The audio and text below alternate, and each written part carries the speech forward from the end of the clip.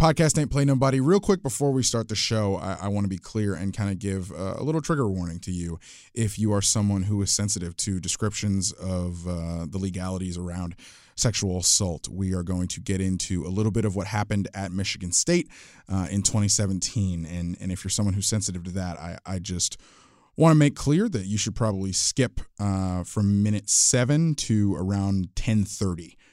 That's the time frame where we'll be discussing that stuff. All right, Bud. Mark Dantonio resigns February 4th, the day before Legacy Signing Day, February Signing Day, whatever you want to call it. It came out of nowhere by all accounts. Quickly, where does Michigan State go from here?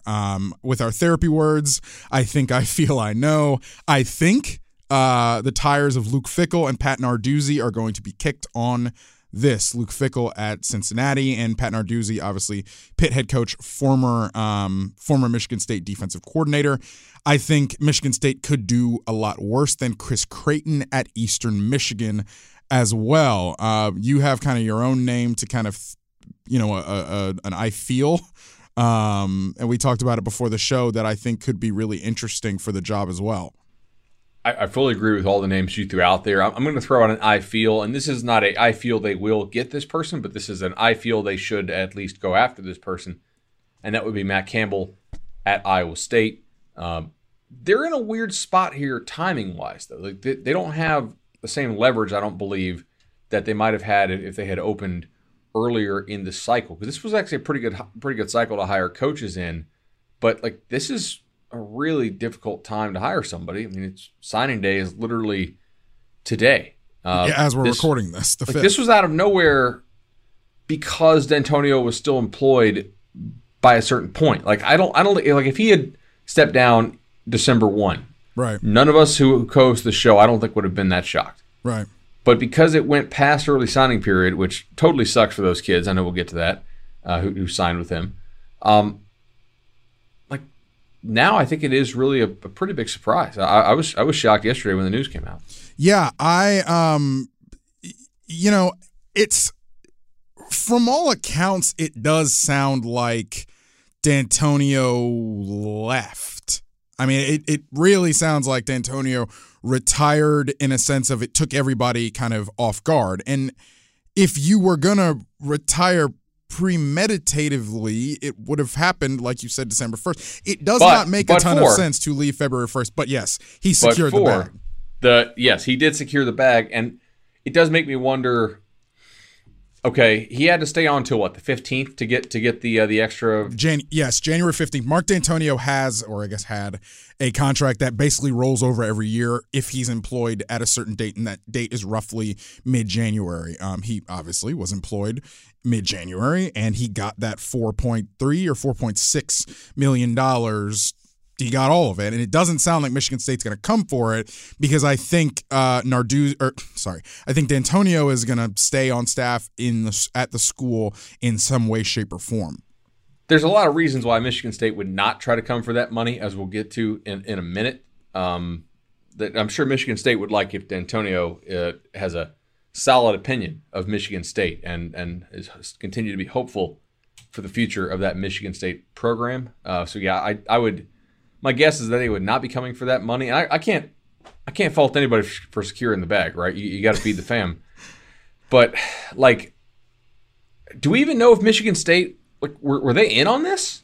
Do you think his bosses knew he was going to do this and be like, yeah, we'll let you go ahead and do this and stay on so you can get your bonus and then you can walk? Well, it depends. I'm going to get to some of the other context around Dantonio's firing that I think is important, but I do want to talk about some of the institutional stuff around Dantonio in a sense of, were they aware that he was going to leave? Is this a push-out situation? Is this a forced retirement situation, which obviously Dantonio denied? He says that this is a celebration of his career yesterday at the press conference that preceded a basketball game. But, Dan Murphy of ESPN, I believe, reported that the coaches, his assistant coaches, were caught off guard. Dantonio said that he started crafting this statement a week ago. You cannot sit here, though, and say the timing of this isn't strange. And that's why I don't think a lot of people are taking this, at face value for a lot of reasons. But even before we get to some of the reasons we're about to get to, it's the day before signing day. Like, wait, what? Right. Also, he might have done his guys on staff a real solid in that I think the timing of this drastically increases the chance that they're able to stay on staff and that perhaps Michigan State makes an internal hire. Just punts on this year? Yeah, at least for this year, right? And if that guy does really well, then, maybe they keep the staff on. My guess is that long-term they won't keep the whole staff on. I would think they'd want to sort of reset. But if you're D'Antonio, you're like, okay, I'm going to take care of the people who really have taken care of me. That would be the admin who's had my back. I'm going to take care of myself and get that bag, and I'm going to take care of my assistants and try to retire at the last possible minute, which makes it almost impossible to fire them for the upcoming year. Mike Tressel is the interim head coach there. Yes, son of Jim. That is where the conspiracy theory comes from, that Jim Tressel will be the next Michigan State head coach. Obviously, D'Antonio coached under Jim at Ohio State back in the early 2000s. But I want to go into some of the other context around his resigning, retirement, whatever you want to call it. We would be remiss if we didn't.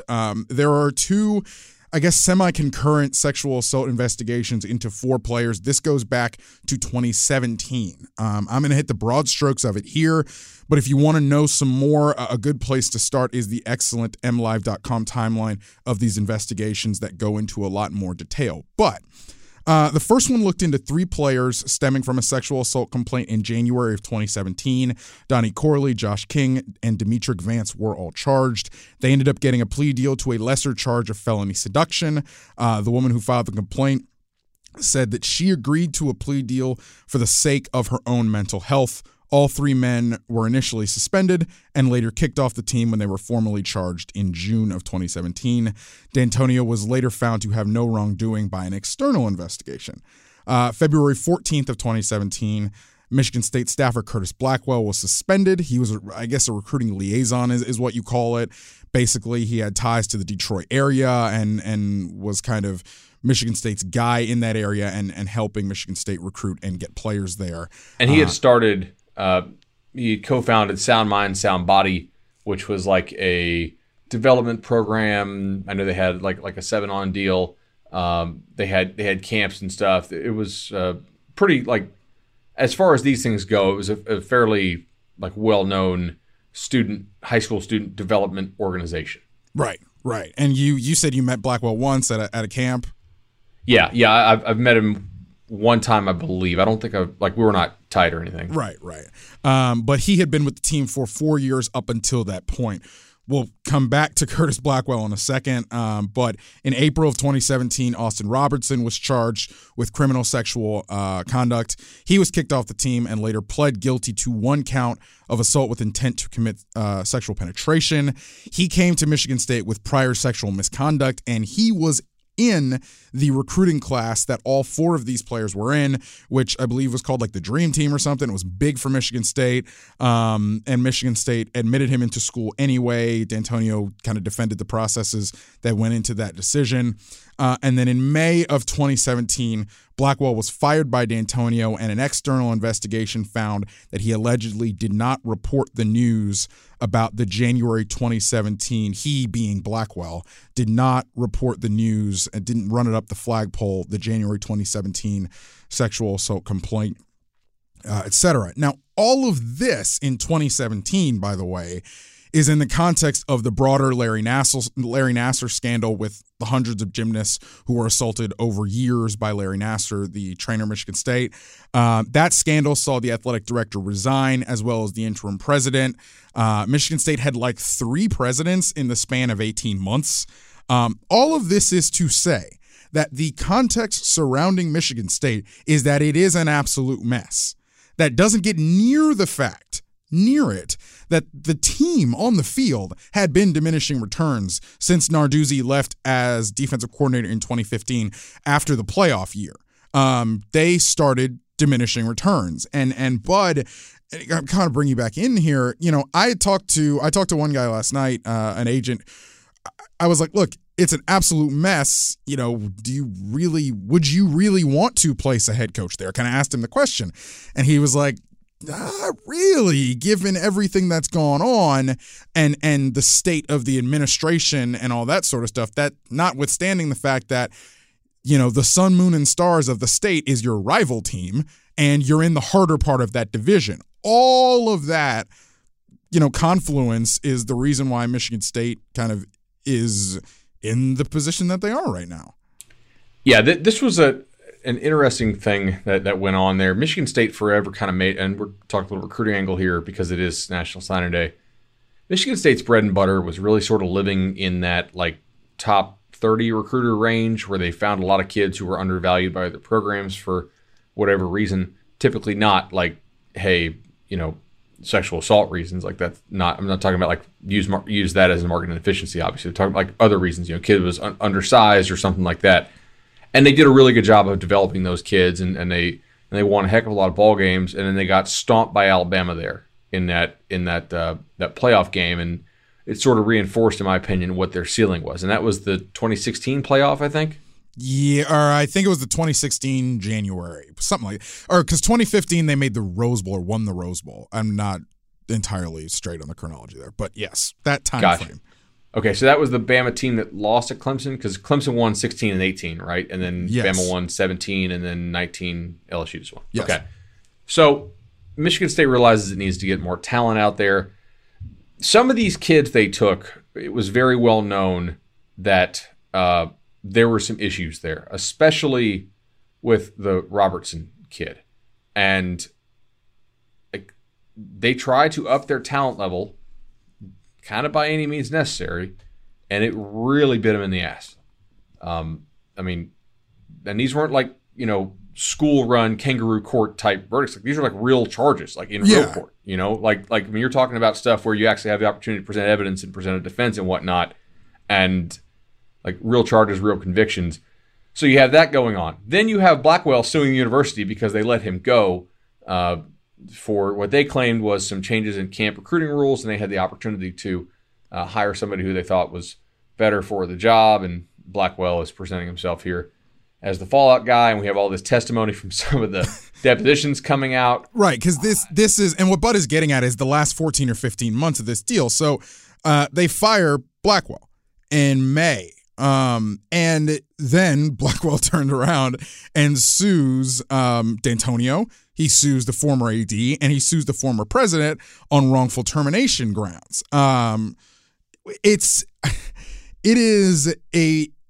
They fired a guy who knows where the bodies are buried, for lack of a better term, or who would know, in Blackwell. And when you do that, when you give someone a motive to sue you, he is going to do, this thing is pretty nasty. The lawyers are sniping over like the length of depositions and whether or not, like Blackwell's people like leaked a sealed deposition at one point in time that was unsealed and then resealed. So basically what happened hours before D'Antonio steps down is Blackwell's lawyers say that Blackwell would be willing to file an affidavit saying that D'Antonio orchestrated employment for the parents of two Michigan State football players with a mega donor, and that D'Antonio had Blackwell come with him on a recruiting trip, which would be a violation because Blackwell was not actually an on-field coach. All of this is going on surrounding the end of the Mark D'Antonio era. And all of this this is the end of what had previously been the most successful 10-year stretch, 15-year stretch of Michigan State football since like the 60s. But the end of it is the end. This is the end of the story and the end of why, part of the reason why Mark D'Antonio steps down. There's just a lot going on here, and it's it's a lot more than just Mark D'Antonio wanted to spend more time with his family. D'Antonio said that, this has nothing to do with why he's leaving, but it's really, really hard. And I'm kind of processing the news, or how I feel about the news, kind of in real time here. It's just hard for me to sit and say Mark D'Antonio resigns the day before signing day, hours after Curtis Blackwell's lawyers file this, and I'm just supposed to take that at face value. I don't know. But I do want to ask you, just from like a lawyer perspective, like, how nasty do these things kind of get? Because Mark D'Antonio got deposed, and there's a really good Detroit news story about this whole deal that also says that Mark D'Antonio, the school, and Blackwell don't really have designs to settle this, which is another thing. So I never practiced employment law, I'll say it off the bat, but when you have two sides that really seem to dislike each other and don't have a whole lot of motivation to settle, if that's what you believe. Now, then it can get pretty nasty. Of course, leaking some of this information can be a little bit of a warning shot that, hey, like, we're willing to go the distance with this if you don't want to settle this. Oftentimes, schools and any kind of government offices, they don't settle stuff oftentimes because they realize that, like, it's much easier, especially if this is like an elected position where the person making the decision has to decide to settle or not.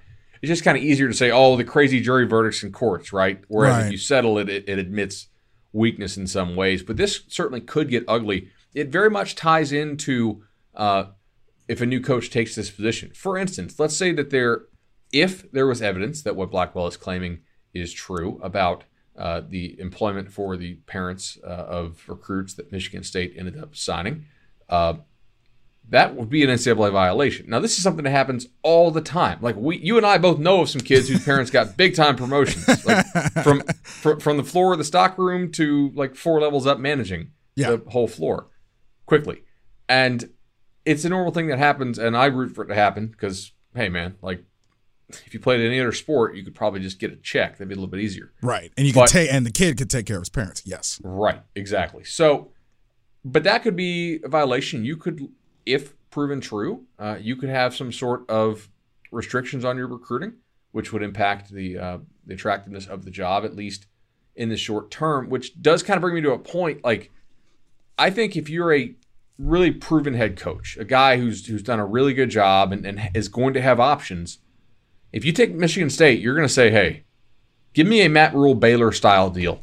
Yeah. Right? Like, I don't want a 5-year contract. I want a 7-year contract that's close to 90% guaranteed, because I want it to be so painful. Capital G, baby. Yeah, and you know what? It's not about just I want to cash in on their lack of leverage. It's also, this might take me a minute. Yeah. Right? I want to make sure that I have it, like, it's painful enough for them to fire me that they're going to give me that kind of time to rebuild this thing that I need, because the rest of the East does not appear to be slowing down. Exactly. And if you come in and in 6 months, you've got 5 or 6 or 7 or 8 less scholarships over the next 3 years, you are not going to keep up with the Joneses that are Michigan, that is Penn State, and Ohio State. You are going to get left behind, no questions asked. Exactly right. So, okay, since 2010, here are the win totals in the league for Michigan State. All right, ready for this? 7, 7, 3, 8, 7, 7, 1, 7, 5, 4. You're probably averaging like 6 and 2 a year in the league over the last decade. I mean, I think, right? That's roughly. 14, yeah. 17, 25, 39, 40, 52, 56 over 10 years. So it's like, I think if I did that right. So you're talking about 5.5 and 2.5 on average. Yeah. That's not easy to do, and it's probably even harder now that they actually, they switched divisions, right? Because it used to be Leaders Legends, and they were actually in sort of the easier side. Is that when they were winning the league? It was Leaders and Legends. So, correct. Yeah, they went 7-1, 7-1, 3-5, and 8-0 when it was Leaders and Legends. Yeah. Since the shift to divisions, 7-1, 7-1, but then 1-8, 7-2, 5-4, 4-5. Right. By the way, I think we were wrong about the 2016 playoff team. being the one, I think it was the 2015 playoff team that lost to Alabama, because in 2016 they went 3-9 overall, which is not, but it actually fits the narrative even more. They have an awesome year, 2015. Bama stomps them out, and then they say, hey, if we're going to compete on this level, we got to have a better quality of talent. They end up taking a couple character reaches. Those character reaches all bite them in the ass almost immediately, too. I mean, like within months of being on campus. Yeah. Or weeks in some cases. I would want a significant guaranteed deal because I do feel like this can be a really nice job. Okay, their facilities are nice. They're clearly very much committed to winning. Their division is very tough, but I would want a guaranteed deal that gives me the length to do something here. What's nice, quickly, before we get to the AskPAPN questions? What's nice here? Are we talking, are we talking 9-3? Are we talking, like, how many times, if I gave you, let's say you don't know NCAA violations end up coming. Let's say, you have carte blanche for 5 years. How many times do you win in the East in 5 years? Ooh, a half? I mean, like if I put the over under at a half, yeah, I'm not real confident going over or under. I mean, you have Ohio State, which is competing with like Georgia, Bama, LSU, Clemson on a recruiting trail. Michigan is not taking that next step, but they're not slowing down right. necessarily. It's still 10 wins every year. Yeah, and Penn State is still recruiting very well. I mean, 3 out of the last 4 years in the East, you finished 4th, 5th, 6th. Yeah. 1 tie for 2nd. I mean, there's been a little bit of a shift there. And apparently Indiana got a little something to them now too. So yeah, they're doing a good job there. Right. That's going to eat into, your top line here. I don't know.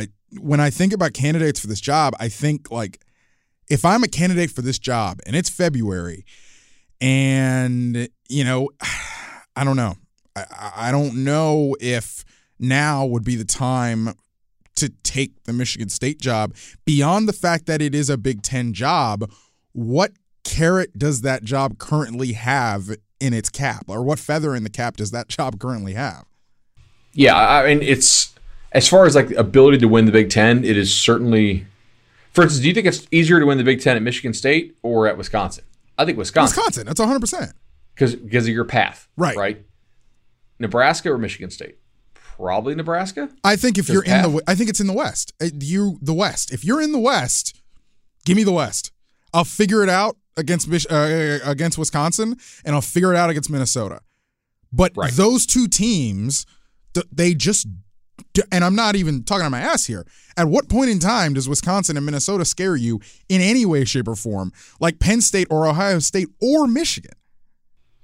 There's a level of athlete those schools in the West don't get as frequently on their football teams as some of the teams in the East do. Also, and this is the last thing before we kind of get to the ask questions. But if I'm coming in here, you want to talk about the 2020 schedule? And I know last week I fucking railed against scheduling conversations. But let's talk about the schedule next year. You go September 26th, you play Miami. Then you go Iowa, Michigan, Ohio State, Indiana, Minnesota, Penn State in a row. There's a bye week before Penn State. That also includes, on September 12th, a road trip to BYU. It's not a cakewalk in year one either.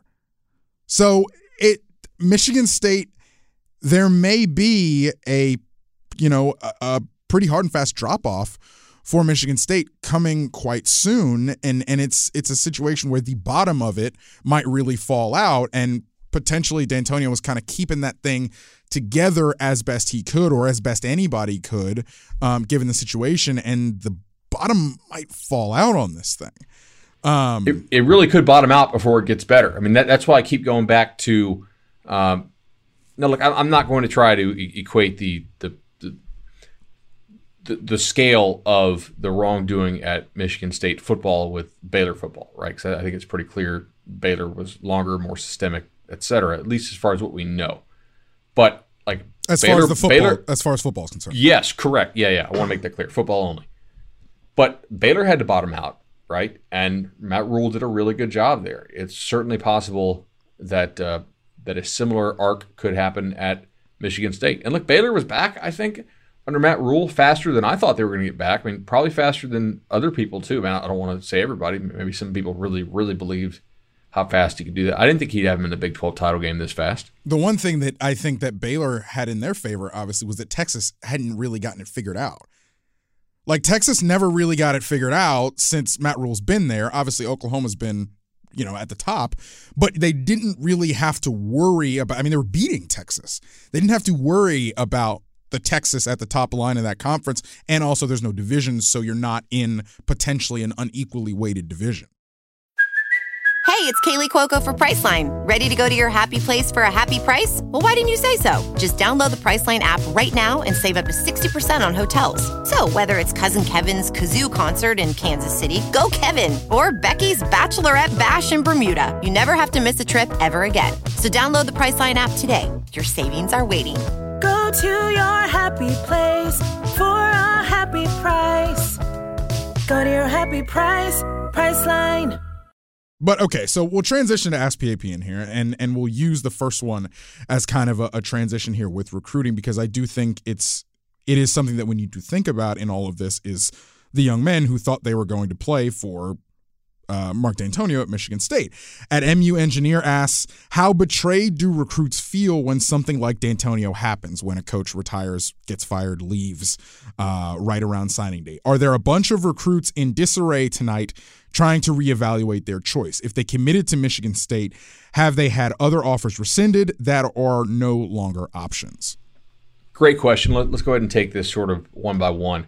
I'm sure a number of them probably feel pretty betrayed because they think that there was some purposeful timing of this by D'Antonio, right? I'm sure they think, okay, what happened between today and December that caused you to have to wait for this and didn't give me a heads up? Now, we just discussed a lot of things happened, like right. Depositions happened and leaked, stuff that's now out there in the media happened. But yeah, I'm sure there absolutely are some are pretty betrayed. Are there a bunch of recruits in disarray tonight? I think that will largely depend on what happens with their assistants, right? Like, you only have so much relationship with the head coach. Most of your relationships are going to be with the assistants, with some of the staff. If that staff is retained, I don't think that they'll be in as much disarray, although some probably will. If they committed to Michigan State, have they had other offers rescinded that are no longer options? Yes, absolutely. Other schools fill up, and if Michigan State signs you, another school is going to take you off their board, and they're going to have to pursue another prospect, and that's certainly an issue there. Now, I want to make it clear here: kids are not let out of their letters of intent by rule. Like, there's no automatic rule. I've actually proposed this before in articles on Banner Society and previously SB Nation. Like, hey, if a head coach leaves, my proposal is always this: you should be able to designate 3 key people in your recruitment on the staff, right? And if any of those people leave before you enroll into school, you should be able to get out of your letter of intent. Now, basically, head coach, what you're saying is you want to designate kind of primary recruiters for sort of, if you go on anybody's 247 page, recently it'll say primary and secondary recruiter of a top 247 kid. Right. So I think it should be your head coach, the coordinator on the side of the ball that you and the staff agree you'll play. And then you can either pick like your position coach or like your area recruiter, whoever you had the best relationship with. Right. That way, I think this would actually be a decent compromise, although schools would never do it because they don't have to compromise at all. But I think this would be a good compromise in that it would allow some protection for the school so it's just some random kid can't be like, oh, well, the DB coach left, I'm leaving. I want to leave, yeah. Well, dude, you play offensive line. So that seems kind of like a cop-out, right? I think this would be a cool compromise. I really do. Now, schools won't do it, I don't think, because they have no incentive to do so right now.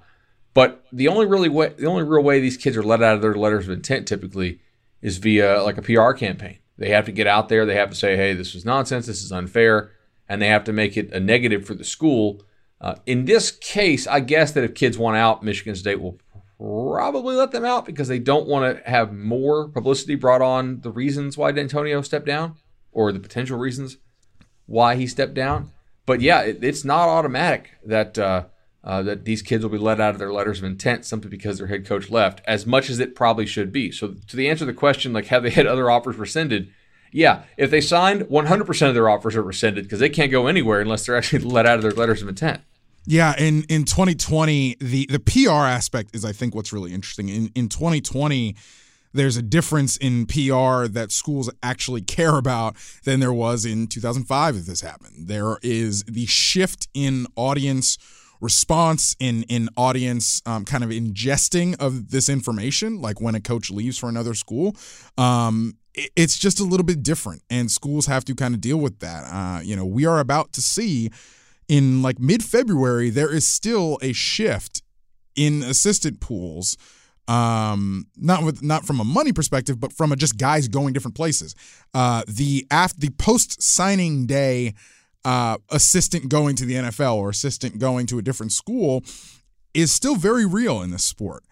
It's one of the underlying worst things that happened is, for the last 2.5 years, you've been talking to one coach and then that coach leaves. That still happens. So the other thing is with the early signing period, let's divorce ourselves with the context of D'Antonio leaving first and foremost. But if I am a head coach looking to retire, leave, whatever, when is the time to do it? Because if you leave December 1st, you've got now, because of the other signing period or the signing period, that's its own thing. If you leave, it's hard to leave in January because that's kind of the tail end of the recruiting period. You leave the day before signing day, it's not great. You leave the day after signing day, it's not great. You could pull a Bob Stoops and leave in June, but then there are some other organizational things that you have to deal with. Is there a good time to leave your program as a head coach? There's not really a good time to leave your program, no. That's a great point. Like you can identify somebody who's getting the short end of the stick pretty much any time of the year, right? And that sucks. The best way to remedy this, and it's not a timing issue, it's to let players out of their letters of intent automatically, I think, right? Yeah. But there is no best time. I mean, now if you could do it, if you could say, hey, like, I don't know, October 1. Like, hey guys, I want to let you know I'm not leaving like right this minute, but this is my last year. Honestly, the Spurrier. Right? If you pull a Spurrier, now I know Spurrier left, but if you pull a Spurrier and not actually leave, if you pull a Spurrier and say, hey, I'm leaving, and you announce, yeah, almost like one of those farewell tours, like for instance Bud Foster this year. Everybody knew that was going to be his last year in baseball. Like CC Sabathia had one Derek of those, Jeter, right? Yeah. Yes, exactly. I think that would be a good way to do it because you could also start your coaching search very early. Yeah. And kind of get the jump on everybody. Get a jump, and you can kind of do it kind of out in the open and where you don't have to like screw anybody over or anything like that. And to be honest, not a ton of recruiting is really done during the season anyway. So in a sense of like FaceTime and that kind of stuff. So you kind of can get away with it if you kind of leave, October 1 or something like that, or announce it October 1. You do kind of punt the back half of the season. But, the other thing is maybe you reinvigorate the team and they play for you and you get your send-off, whatever. We'll stay in the Big Ten for the next question that comes from @CountryCodes11. Is a CFP berth the only thing between James Franklin and a top 5 recruiting class at Penn State? Can he get there can he get to the playoff without a top 5 class? And separately, what programs or coaches have the clout to be top 5 without on-field top level success? I'll take this from first because I think fans think that players care more about on-field success than they really do. I'm talking from from a player's perspective. I mean, it's a level of hubris. It's a level of pride. But as a player's perspective, I've been the shit my entire career. Middle school, likely peewee ball, high school. I've been the sun, moon, and stars. I've been it. I feel confident in my own ability, no matter what position I play, that I'm going to go to whatever school and I'm going to be the one that turns it around. Me and my boys in this class are going to be the ones that turn it around. Every single recruiting class thinks they are going to be the recruiting class that turns it around for whatever school they are going to. They think they are going to take that school to the top. So results both do and don't matter. But I don't think results on the field. I guess I'm kind of talking about top level programs more than anything. But I don't think top level programs' results matter as much as a lot of people think they do. I think that's largely true, with the one exception of, like, if the results are so poor that, like, it leads to the idea that perhaps the staff won't be there throughout your tenure. Like if USC goes 2-10. Sure, exactly. Or if USC, I don't know, maybe we'll get to that question in a second. So how does Penn State get to a top 5 recruiting class? First of all, Pennsylvania is not the state it used to be as far as talent. I mean, a lot of that part of the country does not have the same talent that it used to have. I do think actually a more attractive offense to play in would be helpful. Penn State has largely been a better defensive team than it has been an offensive team in the last couple of years. What's the one difference there in Ohio State and the other two big programs in Michigan and Penn State in that league? It's scoring points. They all play pretty damn good defense. Ohio State actually plays a fun, exciting offense to play in. Although Michigan's got better down the stretch, and Penn State has had one prior. Just last 2 years have been, good but not amazing necessarily? Yeah, it's been fits and starts. The last Moorhead year and then the Ronnie year this year, it's been fits and starts. They've been trying to figure it out. There's some fan fiction here if you want to go back. What if they somehow managed to hold on to Justin Fields the year that he took off and all of a sudden tore up the opening and became, a real contender for the number one player in the whole nation? And flipped to Georgia, yeah. Yeah, he flipped to Georgia. Like, if they had kept him, he was probably dynamic enough and would have resonated enough with some of the other top kids that really, I mean, maybe you get a couple more kids to follow you that year, and maybe Penn State does end up with the top 5 class. Can he get there to the playoff with that top 5 class? Absolutely. Yes, guys, there are a ton of teams out there who get to the playoff who don't sign top 5 classes. Win the playoff? A little tougher. Getting to the playoff? No doubt. I mean, talk to Washington, talk to Michigan State, talk to Wisconsin, talk to Oregon. Right, exactly. A lot of teams can get there. Can you actually win? I mean, Oklahoma has not had a whole lot of top 5 recently, but they do get there. What teams or coaches have the clout to be top 5 without on-field top-level success? All right, well, I'll start in Aggie land because Jimbo's done it before. So I guess he does have the on-field success, not at A&M. Not current. I mean, it's been 4 years.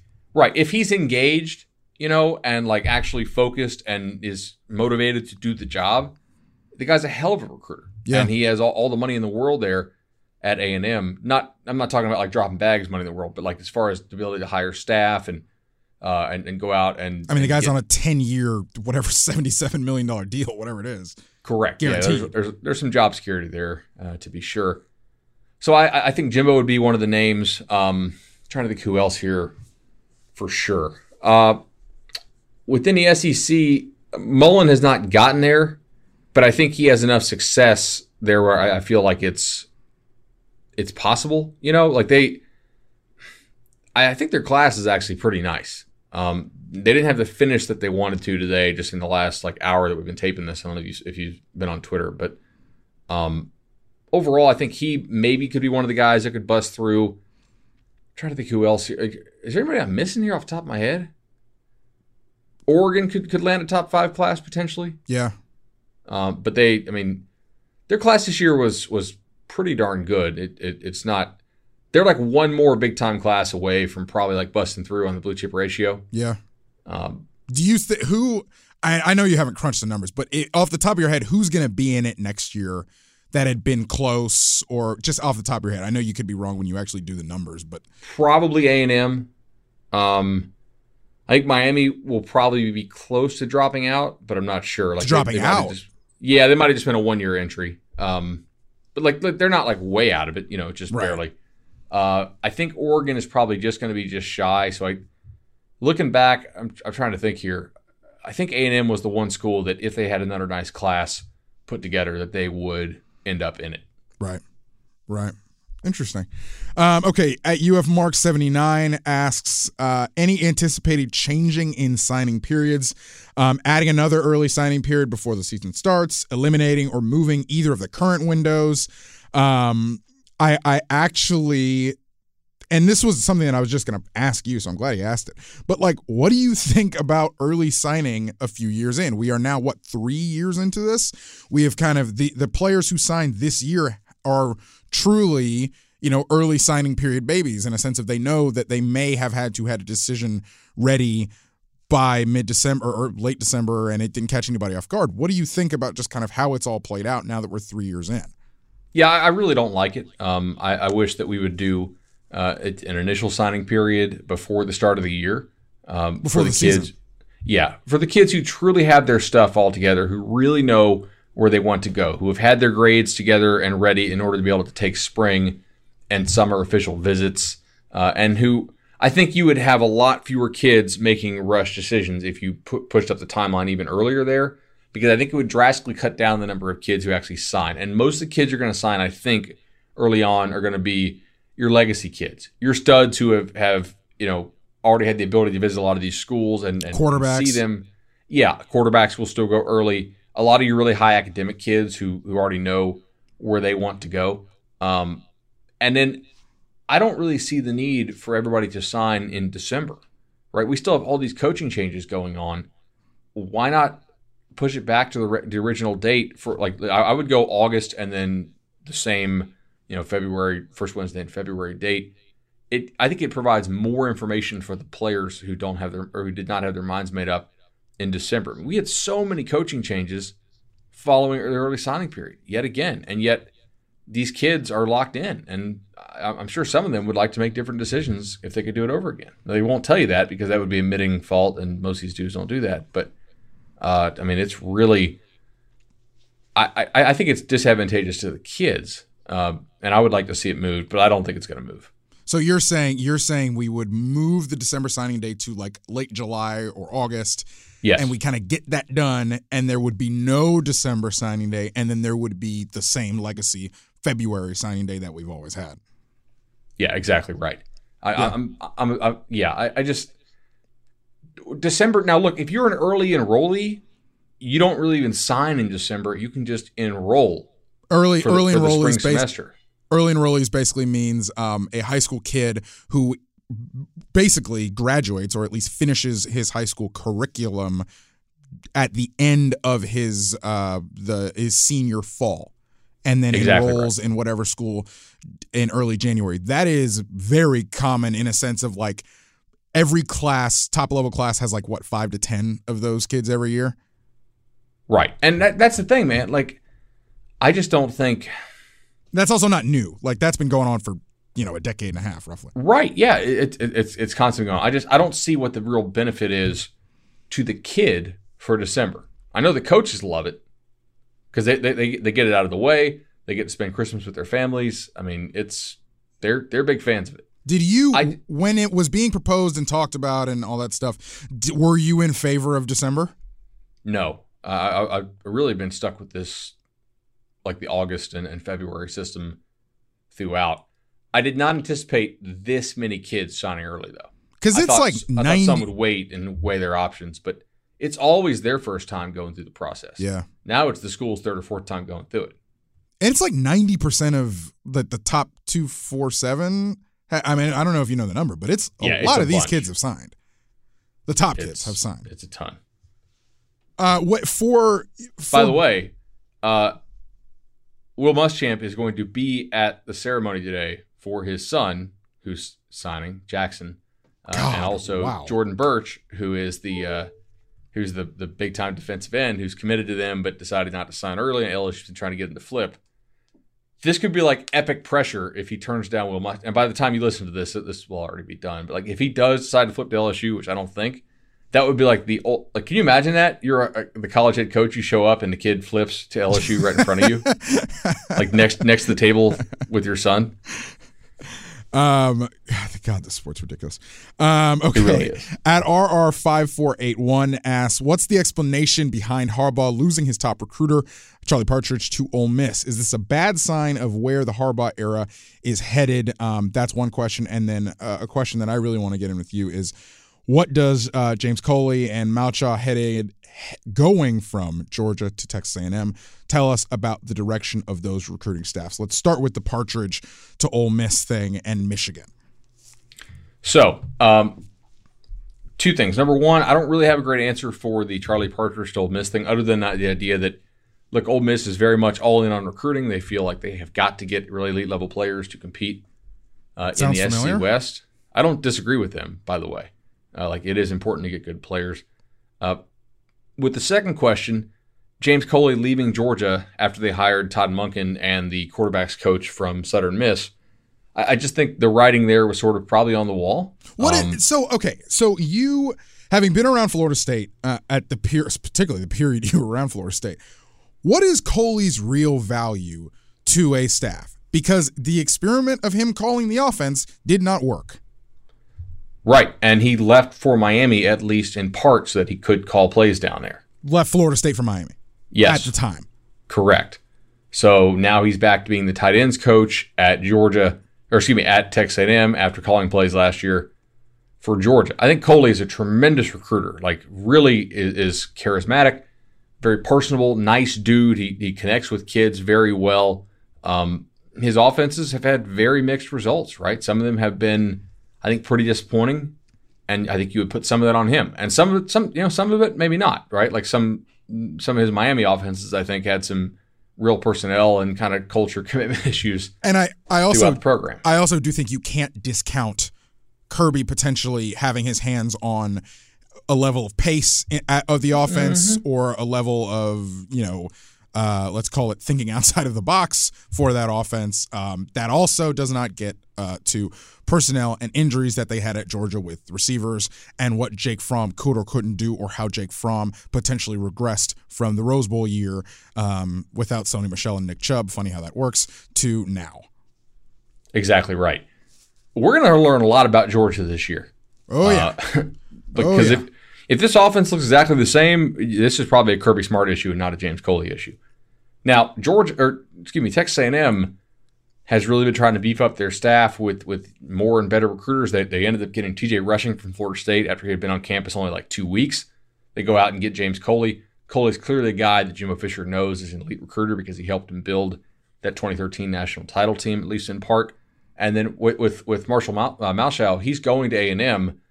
That guy understands Georgia's recruiting operation. If you're Jimbo, you've been away from the mothership for a while, right? Kirby was there with Nick much more recently.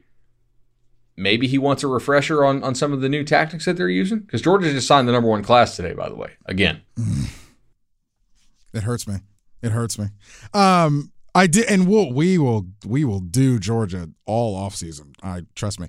But the one thing for Georgia as it moves into potentially a new era is it boggles my mind that Georgia would sign Newman and bring in Monken, and that Kirby would not let the team transition into something that's a little bit more modern. Kirby has seen it done, at least in the beginning, at Bama, and seen what opening the system up can do for your team when you are so good. I digress. At Tanman128 asks, what's the most confusing / no one knows what's going on recruiting saga that you can remember for one player, and how does everything that has happened with Zach Evans compare to that? Zach Evans, 5-star running back, signed at Georgia, and basically backed out. Georgia let him go. And we'll get to that. But I have a sort of a funny story about sort of this stuff like this. Me and you were actually at the Under Armour All-American game. This was when I was still in college. And Dalvin Cook at the time obviously ended up signing with Florida State, but Florida was in on him at that time. This is New Year's weekend or whatever that year. Florida had just gotten his buddy Erman Lane, or at least thought they had his buddy Erman Lane coming to Florida. I was literally talking to Dalvin Cook's grandmother and asking her, how the recruitment was going, and interviewing her, and, what's Dalvin going to do? Is Dalvin going to flip to Florida, et cetera, et cetera. Unbeknownst to me, Dalvin Cook was on ESPN's set taping his commitment to Florida during Under Armour practice. And I get upstairs and the news has been leaked out, and I'm transcribing an interview of Dalvin Cook's grandmother saying she doesn't know what's going on. And Dalvin Cook, the news was coming out on Twitter that Dalvin Cook was going to be a Florida State Seminole. So that's my no one knows what's going on story. I know you have Lord knows how many you have. Betty knew. Yeah. I think Betty knew. Yeah. Or I don't know if Betty knew that it was going to go down that day on ESPN, but oh man, there's a lot of good ones. Shoot. Okay. That's how I got as a student newspaper or as a student reporter. Zach Evans may be the best one yet. Yeah. Because I mean, take us through what's actually happened there. Okay, so like there's numerous schools that he has silently indicated he's going to go to. This is a kid who is the best, like talent-wise, he's the best running back in the nation. There's really no doubt. He plays for Houston North Shore High School. He got suspended twice this year. The last time the media reports down there basically said like he was the only one who refused to turn in his cell phone before the high school state title game. The rest of the team did. It's sort of like a solidarity thing and like a focus thing. Probably like a hope these kids go to bed thing, right? Before the state title game. So he gets suspended, and North Shore wins anyway. Jesus. Allegedly, he was going to commit to Georgia earlier in the year, but then it was basically said like hold off because he got suspended the first time, and like they didn't want to. It's just not a great look to like commit right after you just got suspended for the first time, and then the second time as well. He never even took an official visit to Georgia, yet signed with Georgia in the early signing period. And literally, depending on who you believe, either Georgia declined to submit his letter of intent or he decided to get cold feet again and backed out. And we know that Bama doesn't want to take him, which is incredible because I'm telling y'all, like this kid is one of the best running back prospects talent-wise that you'll ever see. There's a lot going on with this recruitment, a lot of moving parts, a lot of people involved. He is an amazing interview, by the way. He gave me like 12 minutes that were just completely all over the board. I'm talking about just like contrasting answers, back-to-back sentences. It was amazing. It's funny when you interview recruits, it's kind of a spectrum because some of them are already in the vein of like some of them are tired of the process, honestly. Some of them are so worn out with the process that they like don't want to give you anything or don't feel that they can give you anything. Some of them are like already in the like coach speak vein already. Some of them will tell you kind of what you want to hear if you're, working for this team site or that team site. If I came to you as a Florida team site writer, you may tell me that Florida's in my top 3 or Florida's in your top 3 because, I work for a Florida website, but then you tell the LSU website and the Georgia website and the South Carolina website the same thing. So it is funny when you interview these kids. Well, okay, so remember when we talked about, hey, like if somebody signed with Michigan State, would they have options off the table? Here, other schools did take commitments from players because they thought that he had signed with Georgia, which he had, but Georgia did not turn the letter of intent in. Now, he can't sign another letter of intent.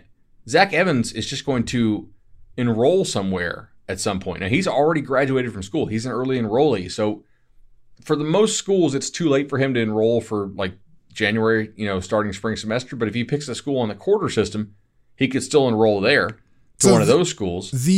So the other thing is, very quickly, you don't have to sign a letter of intent. And correct. It behooves the best players in the country probably not to. But I know you've done work on this. Andy Staples, now at The Athletic, did some stuff on this when he was at SI. What was it? Demetrius Robertson?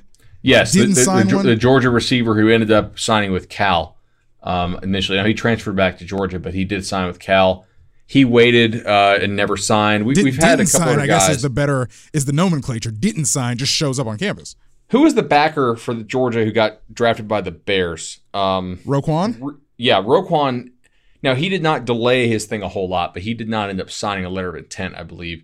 I will note you can only sign one letter of intent. So even if you get let out of it, you can't sign somewhere else, but you can just enroll somewhere else. So that's the situation with Evans.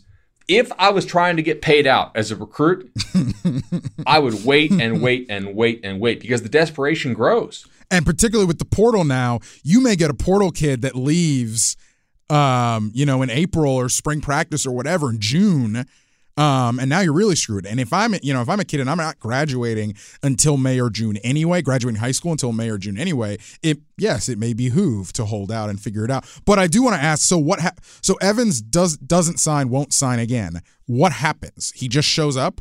He just says, "Hey, I'm going to enroll at your school," and the school says, "Awesome." He may sign some financial aid papers with them or something like that. Now here's a scenario for you. Florida, who has had a really nice, I would say, last 6 weeks of recruiting, done a really nice job. A little bit of a kind of a crash, not crash. They missed on their top 2 kids today in Gibbs and Avante Williams, who shockingly picked Miami. I did not see that coming. Nobody on the 24/7 Sports crystal ball did either. All 15 were to Florida, so the relationship with the Miami staff apparently won out there. And Gibbs is a running back who I think is really good. He ended up sticking with Jeff Collins. After, by the way, people at the All-America Bowl told me that he had introduced himself as uncommitted because he was one of those kids that didn't sign early on with Georgia Tech despite being committed. If you're Florida, don't you try to get in on Zach Evans? Like you trust your locker room and your culture enough that you feel like you can bring that kid in there and he's not going to mess up your locker room? I think you go after him. Yeah, and Florida did obviously bring in transfer Lorenzo Lingard, who's going to need a waiver to play, I think. So we'll see. And I want to know if he's healthy or not. Like, he was freaky athletic in high school. I know he blew the knee at Miami. Like, if he's healthy, he could be a really, really nice help for the Gators. It'll be interesting to see who continues to go after Evans. I know Tennessee's been after him. I know Ole Miss has been after him. A&M maybe out of spots. I need to check on that. I don't know if he's actually going to sign or announce where he's going today. When you say out of spots, you mean like literally, it can't take anybody because they're capped out. Correct. Yeah. Kids. Yeah. Yeah. And the numbers get weird because when you have early enrollees, you can back count them. And when you've got players that leave for the draft, and scholarship math is its own science, truly.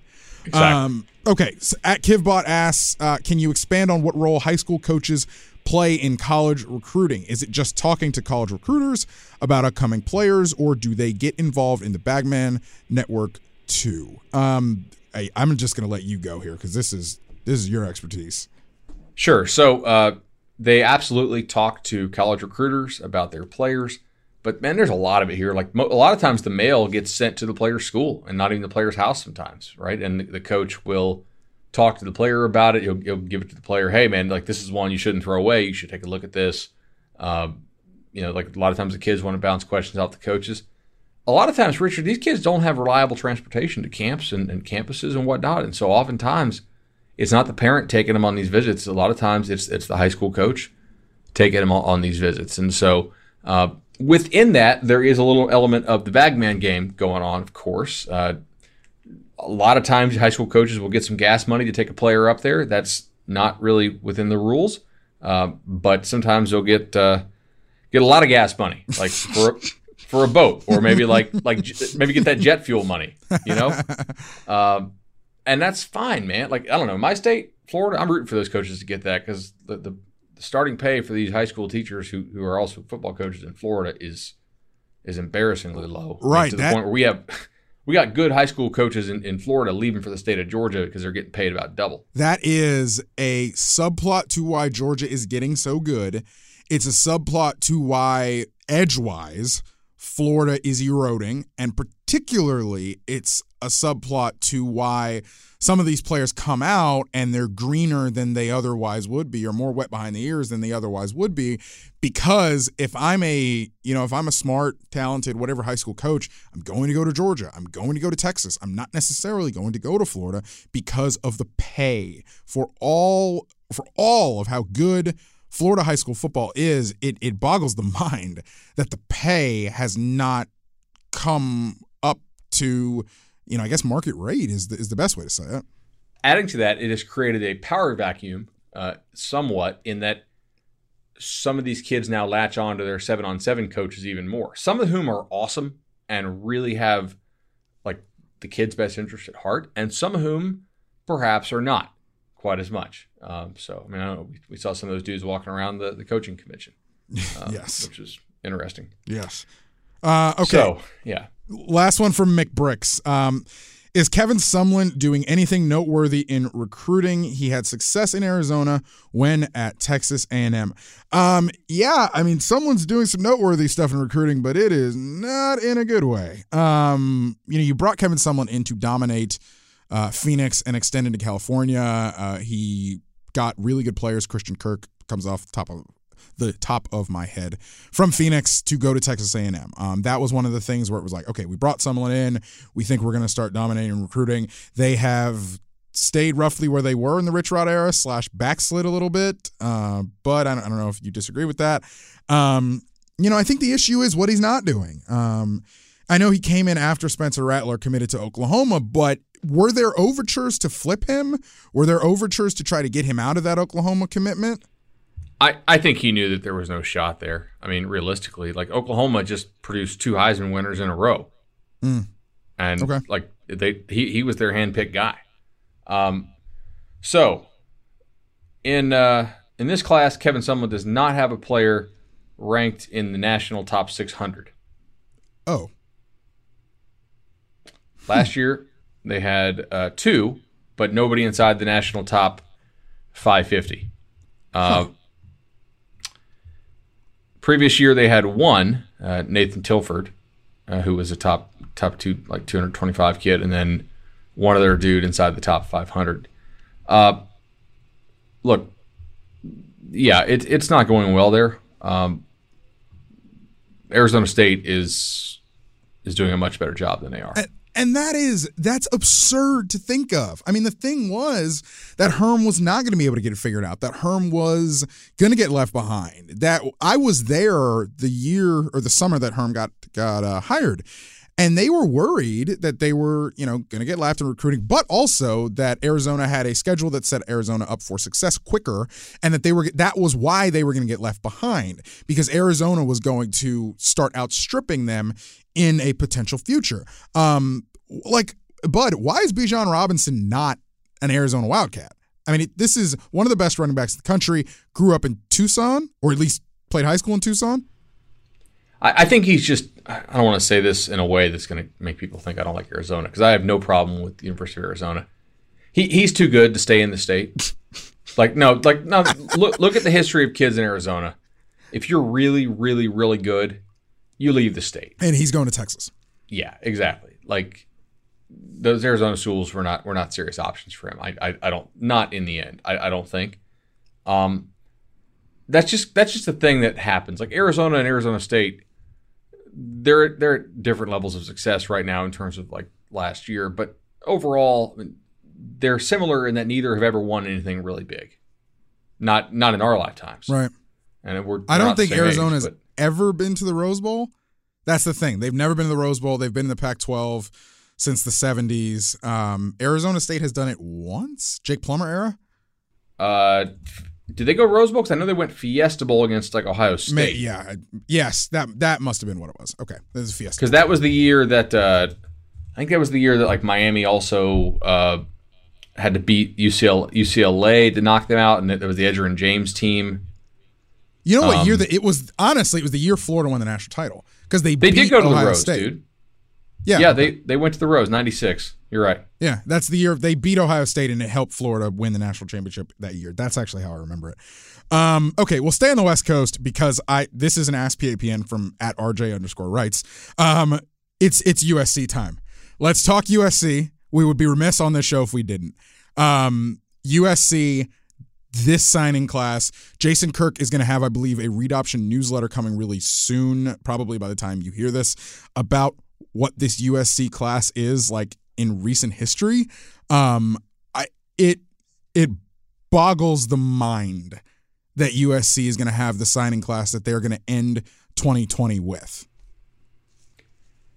It's crazy, man. But yet, if I told you that, okay, so a lot of us in the national media assumed that Helton would be fired, and it's, I mean, a lot of coaches out west that's assumed Helton was going to be fired. Yeah, it wasn't just like, oh, these national folks thought he was going to be fired, and they were wrong. Yeah, they were wrong.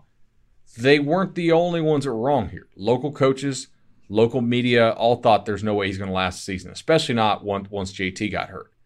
And I really believe that USC basically had to recruit this year with a head coach in Clay Helton who was perceived to be a lame duck coach. Now, USC ended up not making a move, which is pretty surprising. But this recruiting class, in my opinion, is a reflection of USC having to recruit with a guy that everybody thought would be fired. And they just never ended up firing him. So I do believe that a lot of the kids who probably would normally consider USC would have probably considered them if they had announced a new head coach in time for these kids to consider them.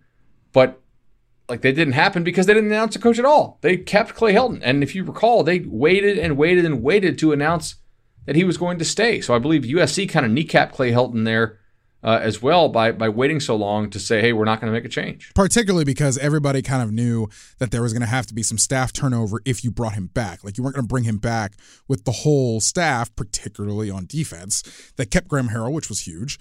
But, when that staff turns over, it becomes another thing of the relationships aren't there. You're building up from scratch. You are already not the dominant power in recruiting. Like we've said on the show before, there was a time when if you were a good player west of the Rocky Mountains and USC wanted you to go to USC, you went to USC. And it's not like a drop in bag situation. It's USC, everything. You go to USC. That has changed. Case in point, Kayvon Thibodeau does not play for USC. That is the one in just very recent history that always sticks out to me. There's no excuse that Kayvon Thibodeau is at Oregon and not at USC. Now, I know his recruiting played out a certain way, but just on its face, number one defensive end in the country from LA didn't go to USC. Exactly. That's the deal, man. Like, I think there are some deeper seated issues at USC as far as, like, does USC still think, hey, we can be USC without spending the kind of money that other schools spend now? Like, is that becoming an issue there? But I do believe that's secondary to keeping Clay Helton. And I'm not saying Clay Helton's a terrible coach or anything like that. I don't necessarily think that he's terrible. But I do believe that you have an issue where people thought he wasn't going to be there. Yeah. And they were like, yeah, I'll consider USC once this change is made, and the change was just never made. Yeah. As the world turns. Bud Elliott, we must first send our love to Stephen Godfrey. Stephen Godfrey has had his third child. The baby is here, beautiful baby girl. We send our love to Godfrey and the whole family. Congratulations. We will see you back when you get back, hopefully as soon as possible. It'll probably be roughly the end of March or April when Godfrey returns to us. From then until, this is kind of going to be my show. It's Dad is gone and I'm throwing a party. That party will unfortunately not include my guy here, Bud Elliott. Bud, enlighten us. Tell us what's going on. Guys, it's been an absolute pleasure to do this show. I mean, we appreciate y'all embracing us. I know initially it was really tough without Bill. I've been at Vox now for about a decade, and I appreciate y'all giving us the time to work on this thing. It's been awesome. Unfortunately, I am leaving the show, so it's going to be a Richard-led show now, especially until Godfrey comes back off paternity leave. Not going to say where I'm going, but Jelani, thanks as well. And you guys, I really enjoyed doing this. It was a whole lot of fun, and you'll see me somewhere else soon. And I know the show is going to continue to really be the powerhouse that it is and be an awesome listen. I'm going to keep listening. Yeah, Bud is really special to me personally. In the last few months of this, doing this show have been a lot of fun as we've figured it out. Obviously halfway through the season, all three of us kind of came together and figured out, why are we doing two separate podcasts? Let's just do it with the three of us. And, we've gotten good response and consistently, comprehensively, I do appreciate everybody who listens for reaching out, saying that they've stuck with the show, for sticking with the show as we continue to figure out formats. Bud is the reason I am at Vox Media. I'm not overstating it. I sat in my parents' living room a week before I was going to move to Bristol, Connecticut and work for ESPN, and Bud called me and said, SB Nation's hiring college football writers. We want you. And so began a process that quite literally has us both on this podcast right now. and me sitting in this seat in New York City in these offices. Bud is incredible. The way he views the sport, the way he views the world, honestly, is really fun. And it's fun to always sit and learn. And, I never come out of a conversation with Bud about anything not being enlightened and not having my perspective changed in some way, shape, or form. And but I appreciate you. I cannot wait to see what's next for you and your whole family, man. It's going to be a lot of fun to watch you do your own thing for a little bit. I appreciate it, man. I'll see you guys soon. Absolutely, and I'll be back next week.